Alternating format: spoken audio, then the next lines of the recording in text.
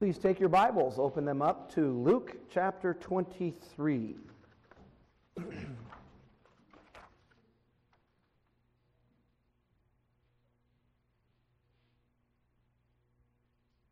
Today, the first 25 verses are what we're going to concentrate on. In our Easter series, we've been looking at this big idea that we want you to take home from each message each week.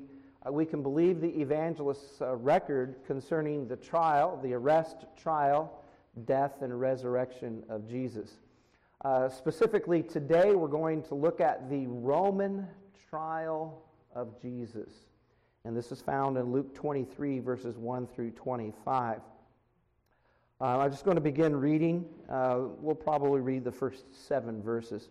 And the whole multitude of them arose and led him unto Pilate. And they began to accuse him, saying, We found this fellow perverting the nation and forbidding to give tribute to Caesar, saying that he himself is Christ a king. Pilate asked him, saying, Art thou the king of the Jews? And he answered and said, Thou sayest it. Then Pilate said unto the chief priests and to the people, I find no fault in this man. And they were the more fierce, saying, He stirreth up the people, teaching throughout all Jewry, beginning from Galilee to this place. When Pilate heard of Galilee, he asked whether the man were a Galilean. And as soon as he knew that he belonged unto Herod's jurisdiction, he sent him to Herod, who himself also was at Jerusalem at that time. And so you're looking in Luke 23, and that was John, right? I read the wrong text to you, did I? Or was that right? My notes are a little off here. All right, so let me just jump into this. So last week, we looked at the Hebrew trial of Jesus, and they reached the conclusion that he blasphemed. And we looked at the technical explanation of that Jesus did not blaspheme. He didn't curse the name of his God, nor did he take the name of his God in vain.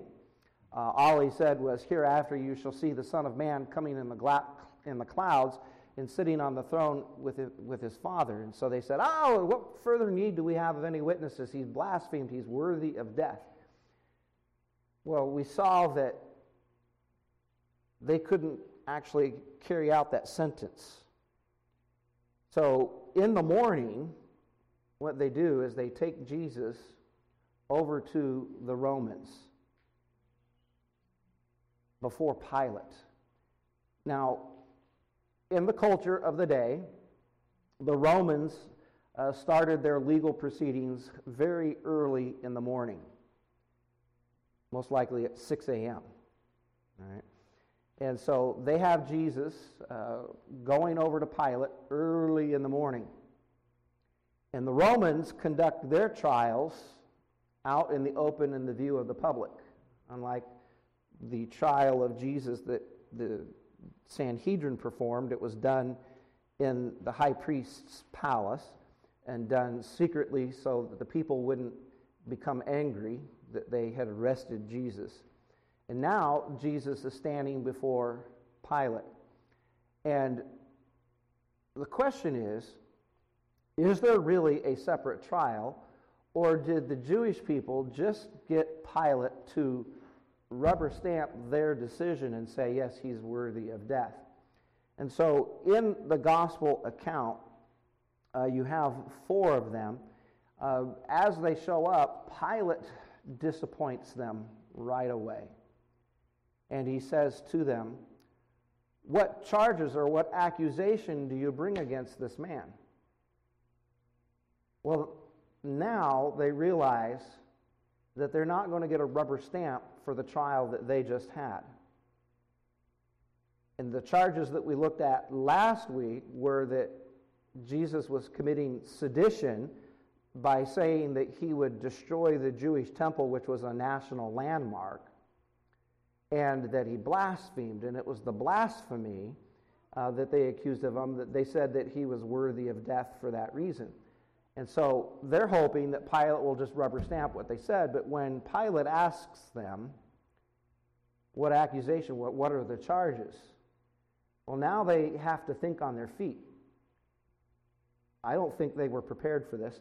So on the fly, they create 3 new charges, or a combination of their charges and a couple of new ones.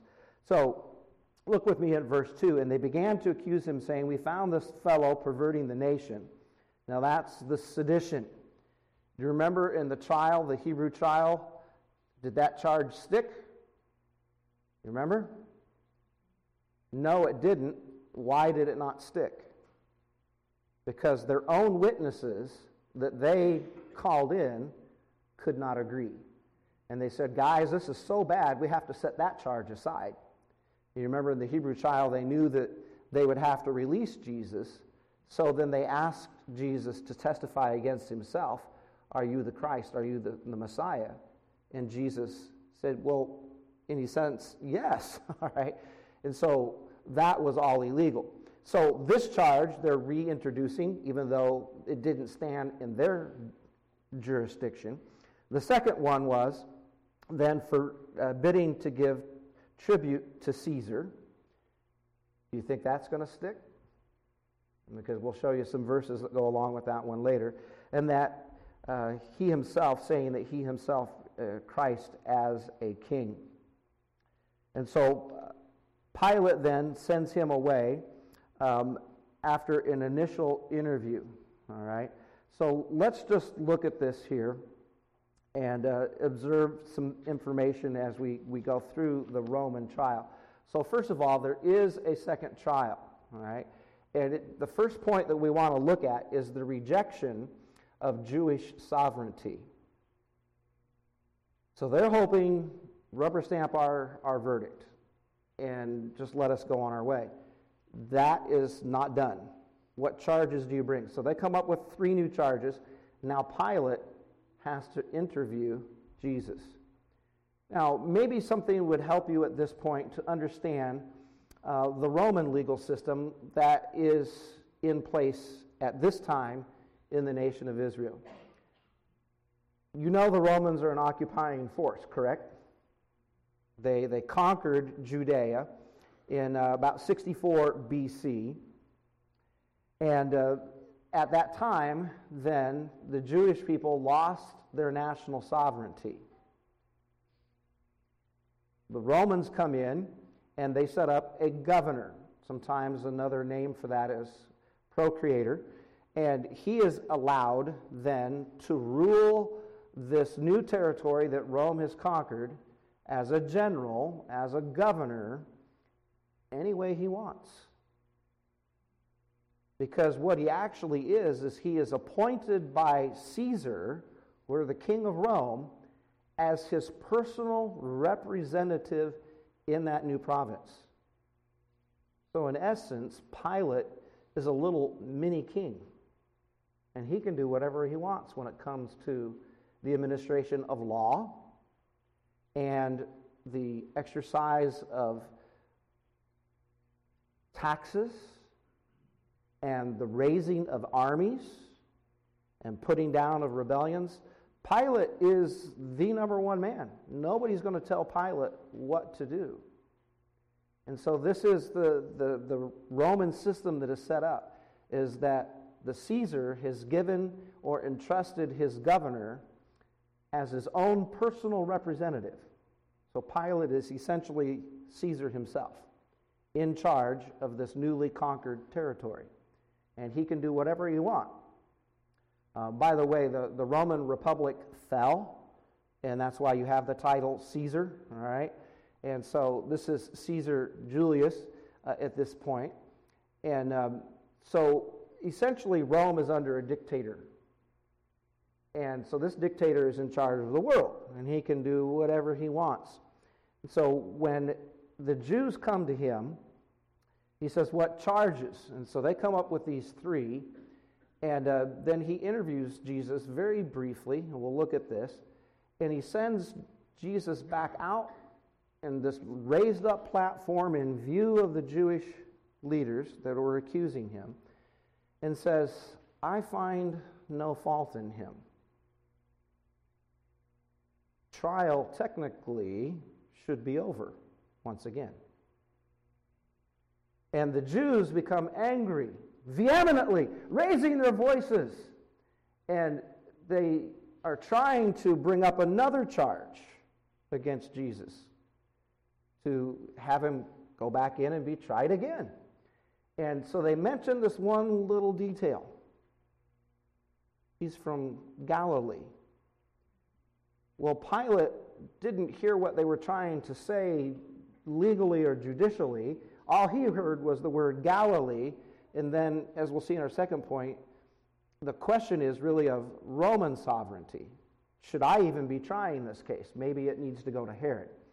So the Jewish people, in the first phase of the Roman trial of Jesus, are horribly disappointed. They were looking for the rubber stamp. They didn't get it. And not only that, they were made fun of. Pilate and the Jews did not get along. Pilate had mingled the blood of Jewish people with their sacrifices in the temple.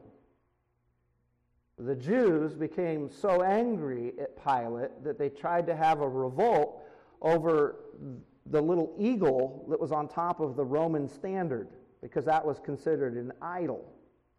And then the images of Tiberius on their shields.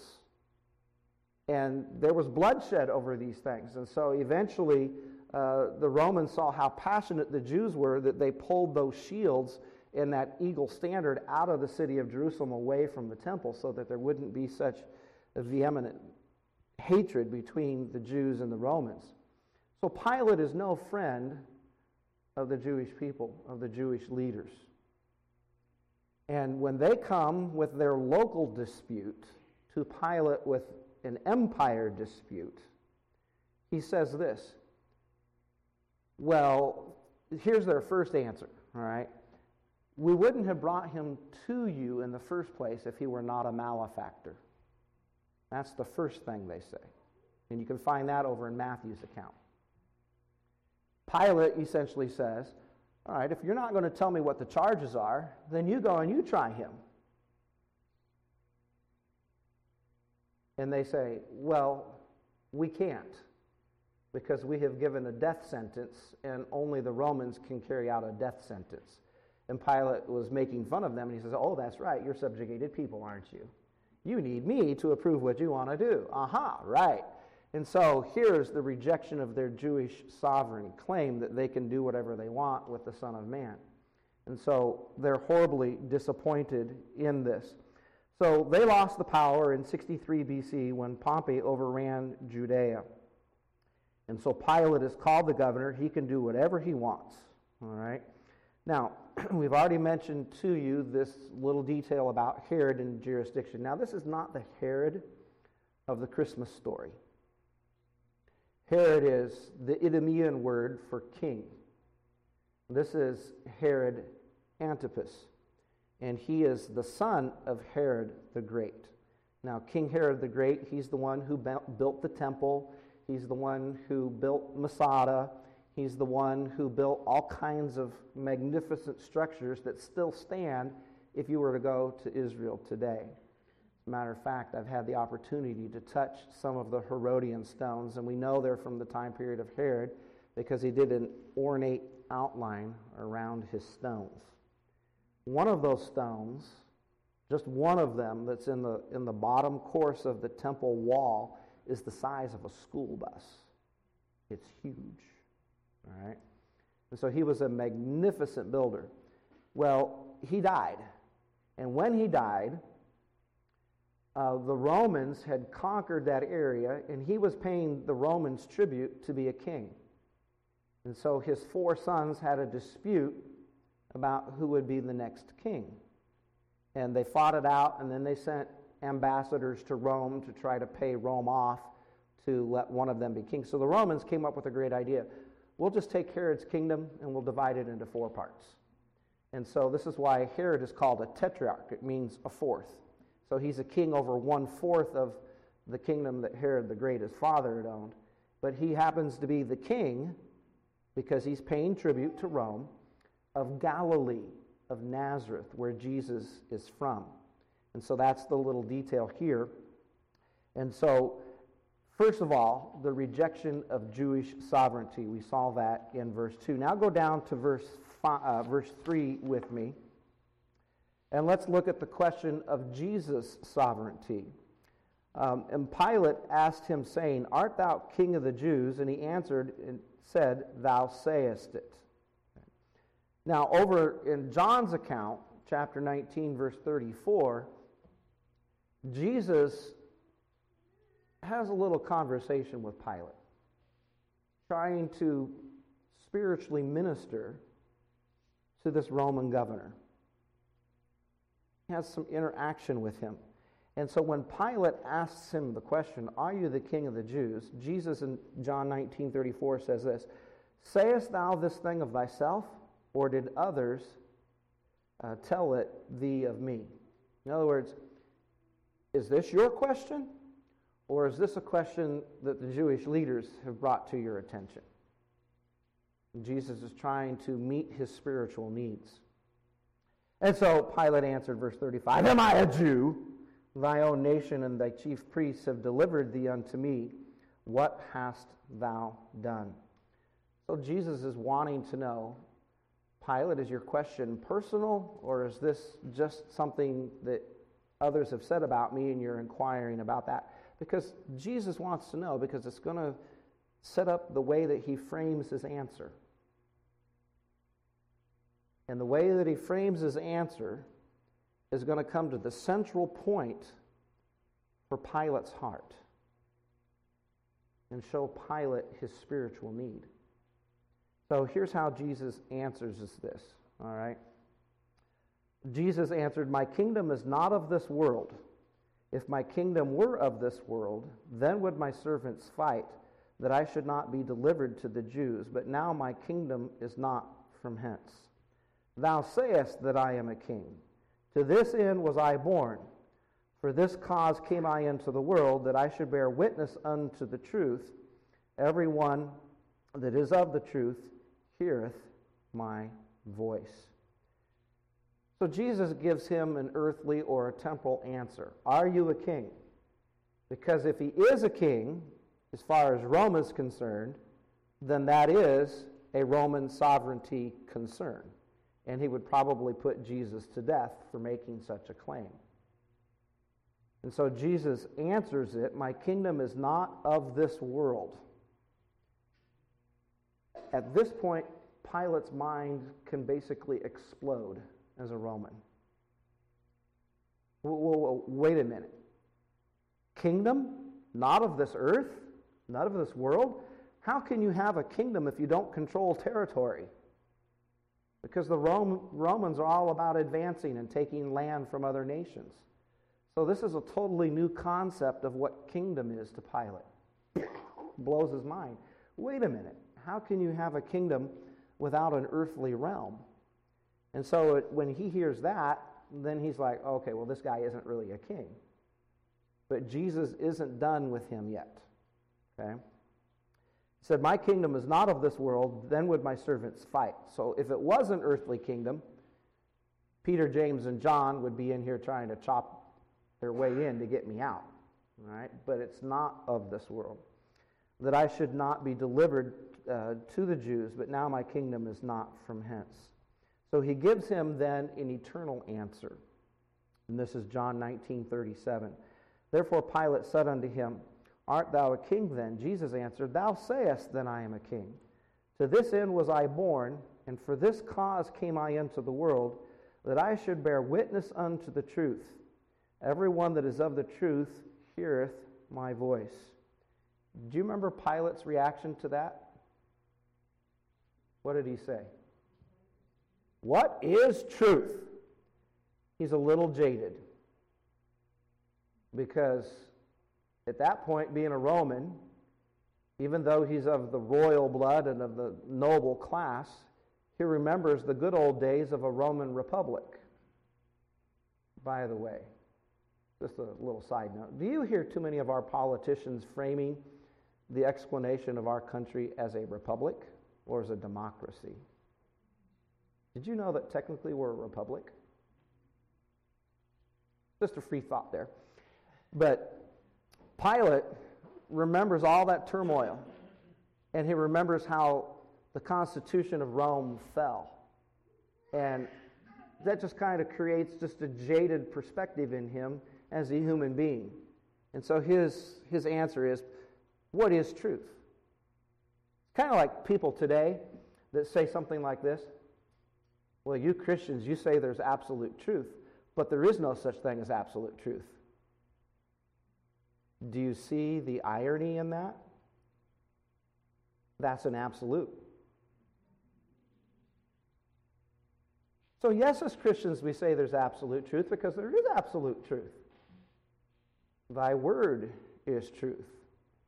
So people are even like Pilate today. They're just a little bit jaded. You really can't know if there's truth or not. Well, the good thing is we have the Word of God and we can know truth. Jesus Christ himself is the way, the truth, and the life. And so we can know truth by Jesus, and we can know truth in the Word of God, the Bible. And so he answers Pilate very wisely. So Pilate dismisses the two charges, one of sedition and the second of not paying tribute. And then this third one about being a king, he was really interested in that one. He wanted to investigate that and see if that was really a true charge. And Jesus says, my kingdom is not of this world. My kingdom is spiritual. My kingdom is about truth. And Pilate's mind is opened to a whole new realm of possibility. And yes, I use the word realm intentionally there, right? But you can be a king without a physical kingdom? You know, there's three things you need to have a kingdom. You need to have a king, you need to have subjects, and you need to have a realm. So Jesus, as a king, has subjects, and they're mentioned in his reply, and it is this, for everyone that is of the truth heareth my voice. Well, Pilate didn't hear his voice because of his answer, what is truth? All right? But his domain is not of this world. So his kingdom isn't a physical kingdom, it's a spiritual kingdom. And Pilate had an opportunity, just as the Sanhedrin, to surrender to the sovereignty of Jesus.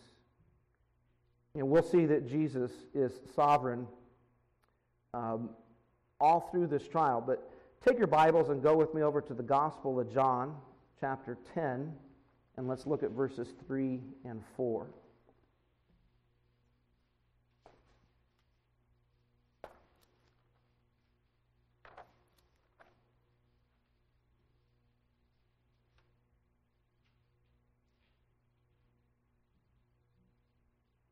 In the Gospel of John, Jesus is stating that he's the good shepherd of Israel, and that he'll give his life for his sheep. And verses 3 and 4 tell us that those that know Jesus will hear his voice. To him the porter openeth, and the sheep, what? Hear his voice, and he calleth his own sheep by name, and leadeth them out. Verse 4, and when he putteth them forth his own sheep, he goeth before them. That's what a shepherd would do. And the sheep follow him, for they what? Know his voice. Well, how do you know if Jesus is speaking to you? Now, you're not going to hear an audible voice from heaven, but you're going to hear God communicating to your mind and to your will and your affections through the Bible. And here's how that will appear. Ooh, yeah, I've never really considered that God is holy. Because I certainly don't make up that standard. I've never been perfect. And wow, God is perfect and I'm not, so there's some consequences for that according to the Bible, and that really bothers me.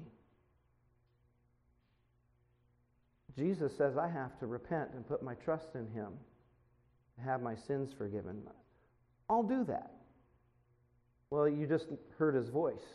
You just listened to him through his word. He convicted you of sin, of his righteousness, and of a judgment to come. And the Holy Spirit pulled you in with the bands of love and drew you to himself. And so Jesus is saying, those that are mine will hear my voice. So I guess my question for you today is this. Will you hear the good news that God, His only Son, sent to preach that there is a thing called everlasting life? Gospel. Good news. That sinners can be forgiven when they listen to the voice of God and will repent and put their trust in what Jesus Christ did for them on the cross. There's another example of listening to the voice of Jesus in that spiritual realm in your life. The early Christian church, it says that they went preaching this message.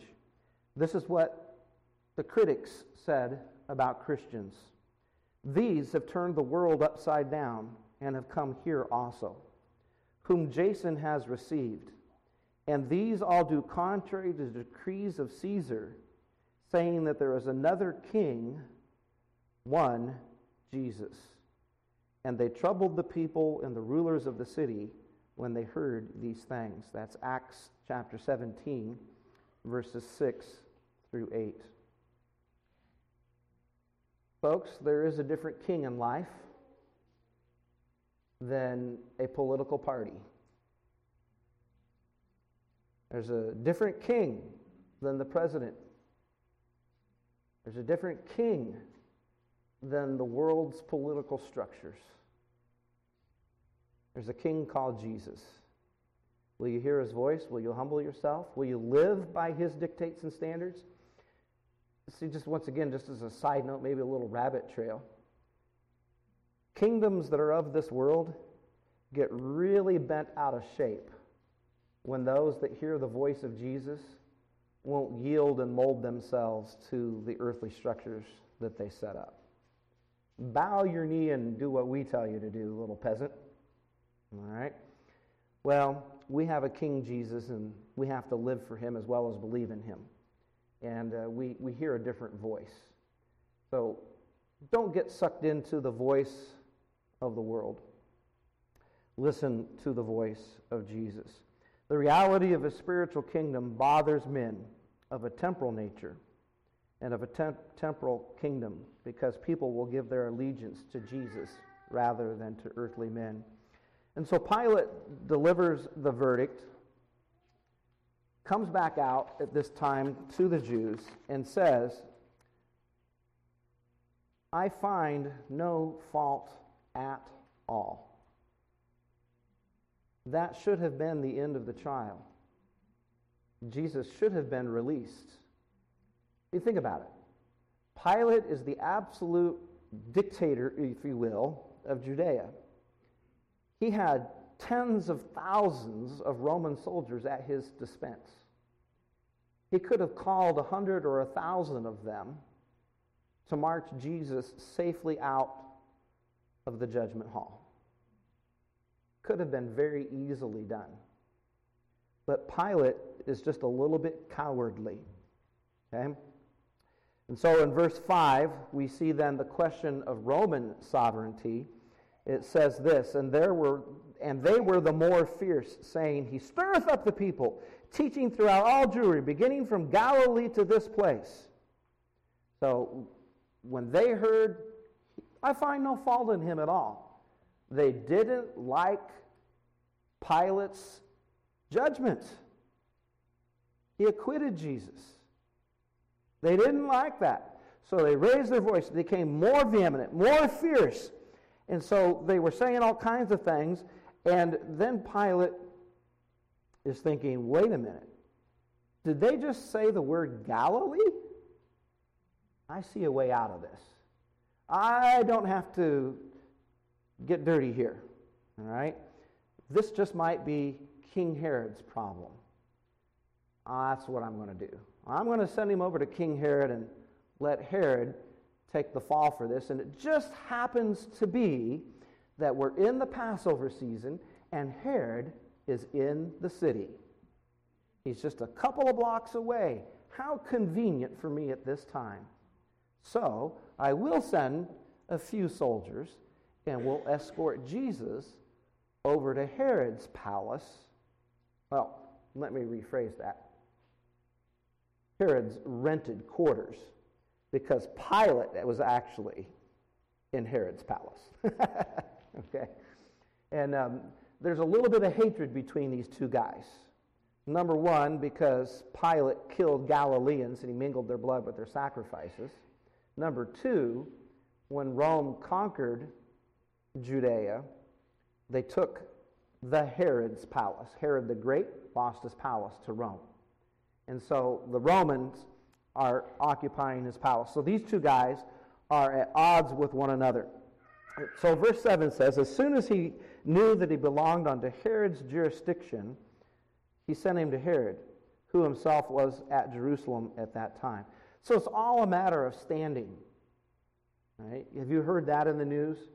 The recent Supreme Court cases and people arguing their cases, that one of the first things the judges do, if they have any question at all, are you in the right jurisdiction? Do you even have the right to bring a charge or to be defending or to be accusing?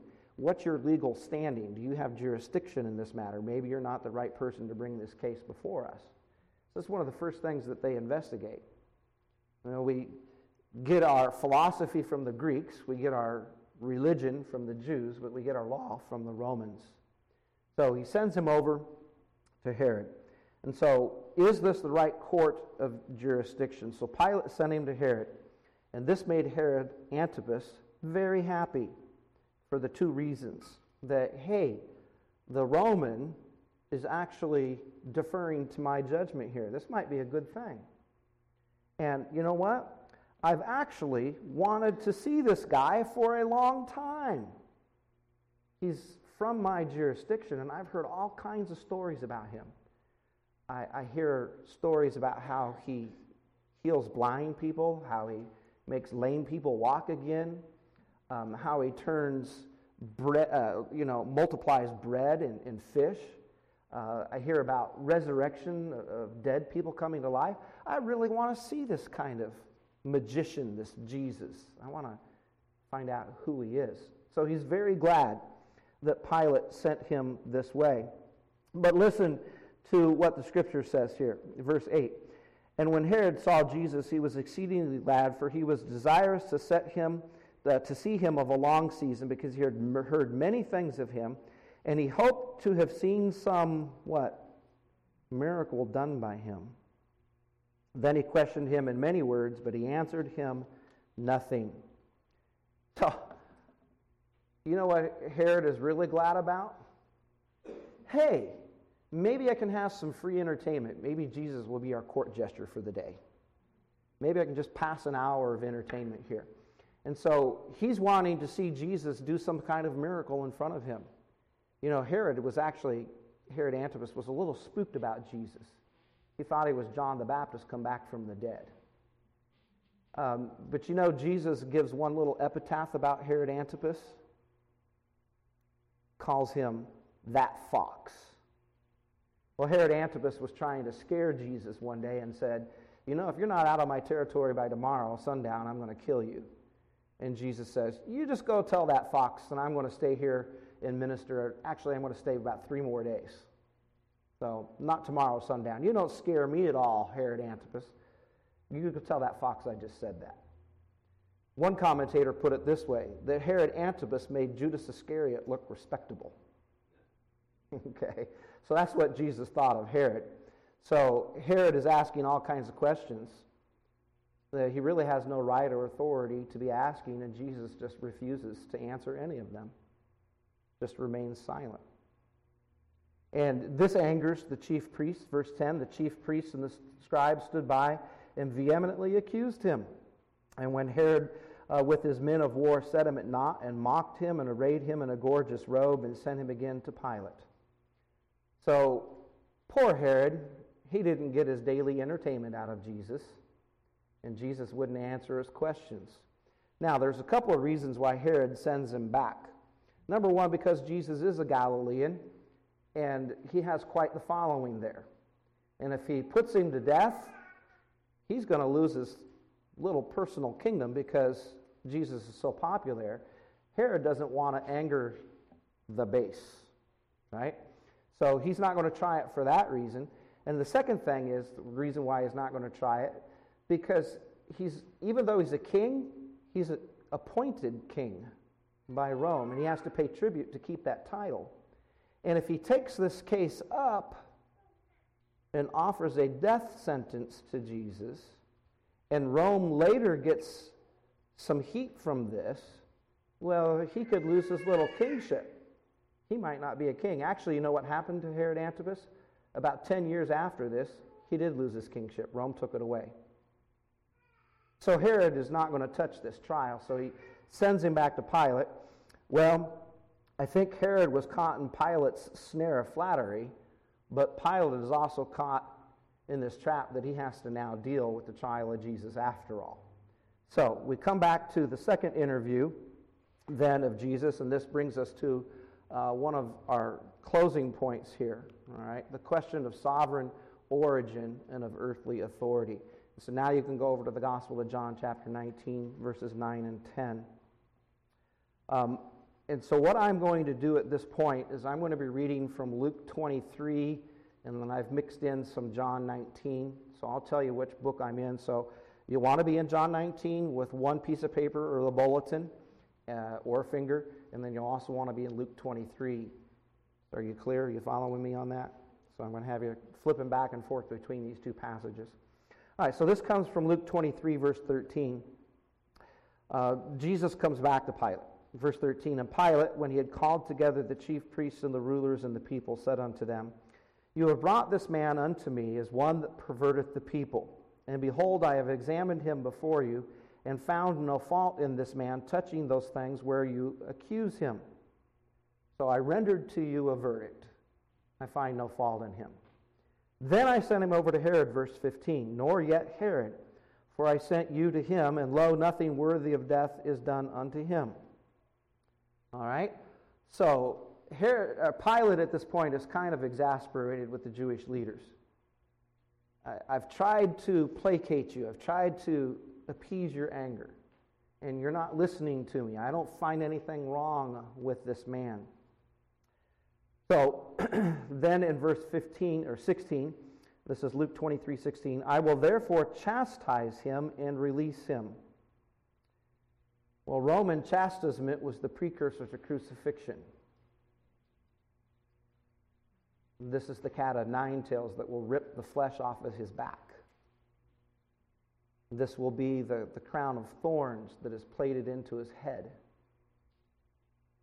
This is where the abuse of Jesus. Now, previous to this, when Herod didn't get his court gesture, Herod's men roughed him up and then sent him back to Pilate. So Pilate sees that Jesus has been roughed up, and he says, well, maybe I'll just chastise him some more, and maybe this will appease them. If I scourge him and let some of his blood go, maybe they'll be happy that I really punished him severely. And so he proposes to do this. Now, verse 17, Luke 23 says, For of necessity he must release one unto them at the feast. So the custom was at Passover season that the Roman governor would do a political favor to the people and let a prisoner go free. And so it's proposed that either you can have Jesus and he can go free, or you can have Barsabbas and he can go free. So Luke 23, verse 18, and they, that's the religious people, religious leaders and the people, they cried out all at once, saying, Away with this man, and release unto us Barabbas, who for certain sedition made in the city and for murder was cast into prison. So Pilate says, hey, look, your charge of sedition, it didn't stand up with me. I find no fault in him.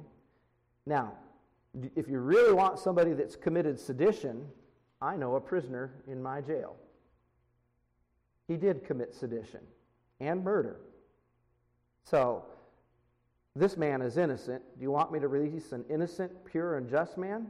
Or do you want me to release a murderer back into your streets? What a choice, right? Should be pretty obvious who they would want. Now I'm over in John chapter 19. This is John chapter 19, verse 1. Then Pilate therefore took Jesus and scourged him. And the soldiers plaited a crown of thorns and put it on his head. And they put on him a purple robe and said, "Hail, King of the Jews!" And they smote him with their hands. Now, a few years ago, I had an opportunity to go to Israel and to go to the basement of the Antonia Fortress where Jesus would have been at this moment with the Roman soldiers. And etched into the pavement is the game that the Roman soldiers would play with prisoners.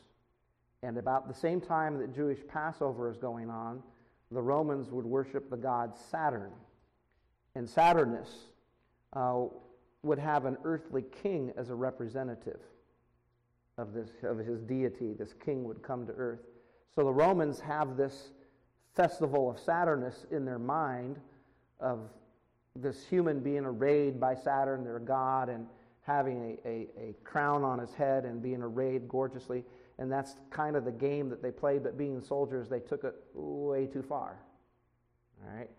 And so they're roughing Jesus up, beating him and putting this crown of thorns in his head and mistreating him. It's the preparation for crucifixion. Folks, these are the bad boys. Jesus is in with the mean men, and he's being mistreated by them.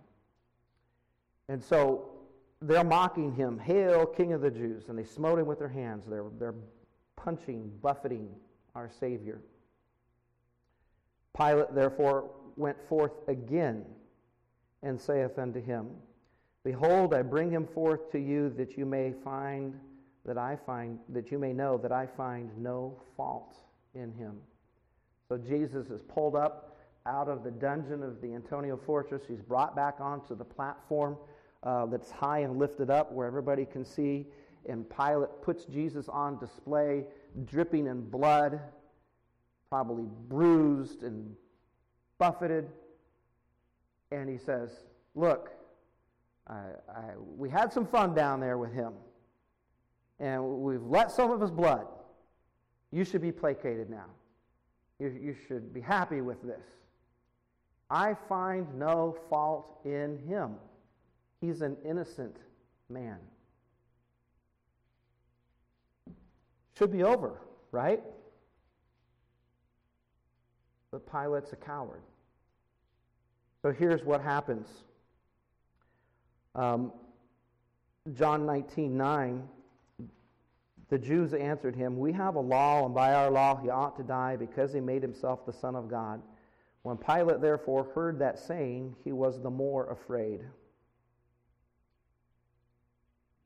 The Bible tells us that in the afternoon hours, or in the evening hours, Pilate's wife had a dream about Jesus. And she sent word to Pilate saying, "I had a dream about this man. Don't touch him. He's innocent. Have nothing to do with him." It'd be kind of like an omen if you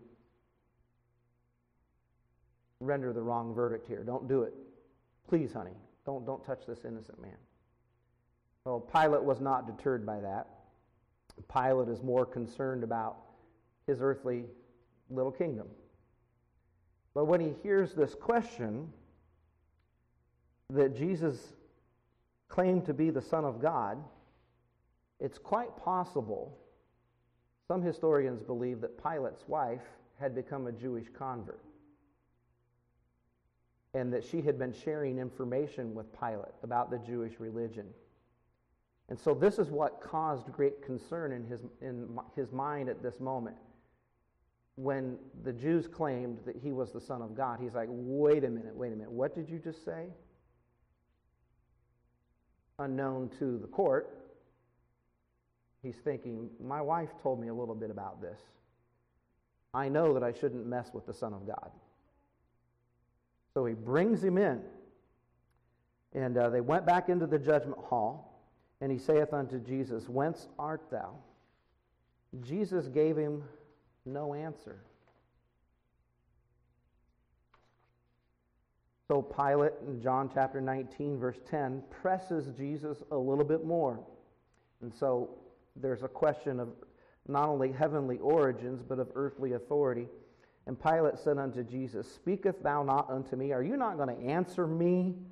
I am Mr. Rome, and you got to know who you're messing with. You're not going to answer me? Really? Knowest thou not that I have power to crucify thee, and I have power to release thee? Wow. Hey, listen, buddy, you got to know who you're talking to here. I'm Pilate. I can kill you, or I can let you go right now. Jesus answers him, Thou couldst have no power at all against me, except it were given thee to thee from above. Therefore he that delivered me unto thee hath the greater sin. The Jewish high priest and the Jewish people have the greater sin for delivering Jesus to the Romans. But Jesus says, you could have no power over me at all, except it were given thee from above. So he did get his answer to his first question. I'm from above. Do you remember he already said, my kingdom is not of this world. For this reason I came into this world. Pilate should have already heard and should have known that Jesus was not of this world, that he came into this world. And so the question then is this: don't you know I have power to kill you or release you? Jesus says, don't you know you really have no power at all? So here we see the sovereignty of Jesus clearly stated. Who is Jesus? Well, he's God who became a man, lived 100% as a human being, 100% as the Son of God, as God at the same time. Never sinned once. He's absolutely sovereign and in control of the circumstances of this trial. That's what he's telling Pilate. You think you're in charge? Let me tell you, you're not in charge. You have no power or authority that I haven't given you. You see, here's what's the beautiful thing about this. Jesus is showing us that he was willing to go through this for you and me. He took that buffeting. He took that spitting of his face, the pulling of his beard, the mockery of his person, the thorns in his head, being tried before human beings who have no business trying him. But he loves us, folks. Do you remember a few weeks ago when the young man from Faith was preaching to us and showing us what our motivation should be because of what Jesus has done for us? Just look at what Jesus has done for you. He's gone through the ordeal of two human trials, one Jewish, one Roman, that are just absolute shams. They're fabricated, they're made up. Supposed law that was in place to protect him wasn't followed. He's suffering. He's a man of sorrows. But he's suffering for you and me because he loves us. Well, Pilate, therefore, willing to release Jesus, spake again unto them. He comes out the third time. But they cried, saying, Crucify him, crucify him. And he said unto them the third time, Why? What evil has he done? I found no cause of death in him. I therefore will chastise him and let him go. And from that time henceforth Pilate sought to release him, but the Jews cried out, saying, If thou let this man go, thou art not Caesar's friend. Whoever maketh himself a king speaketh against Caesar.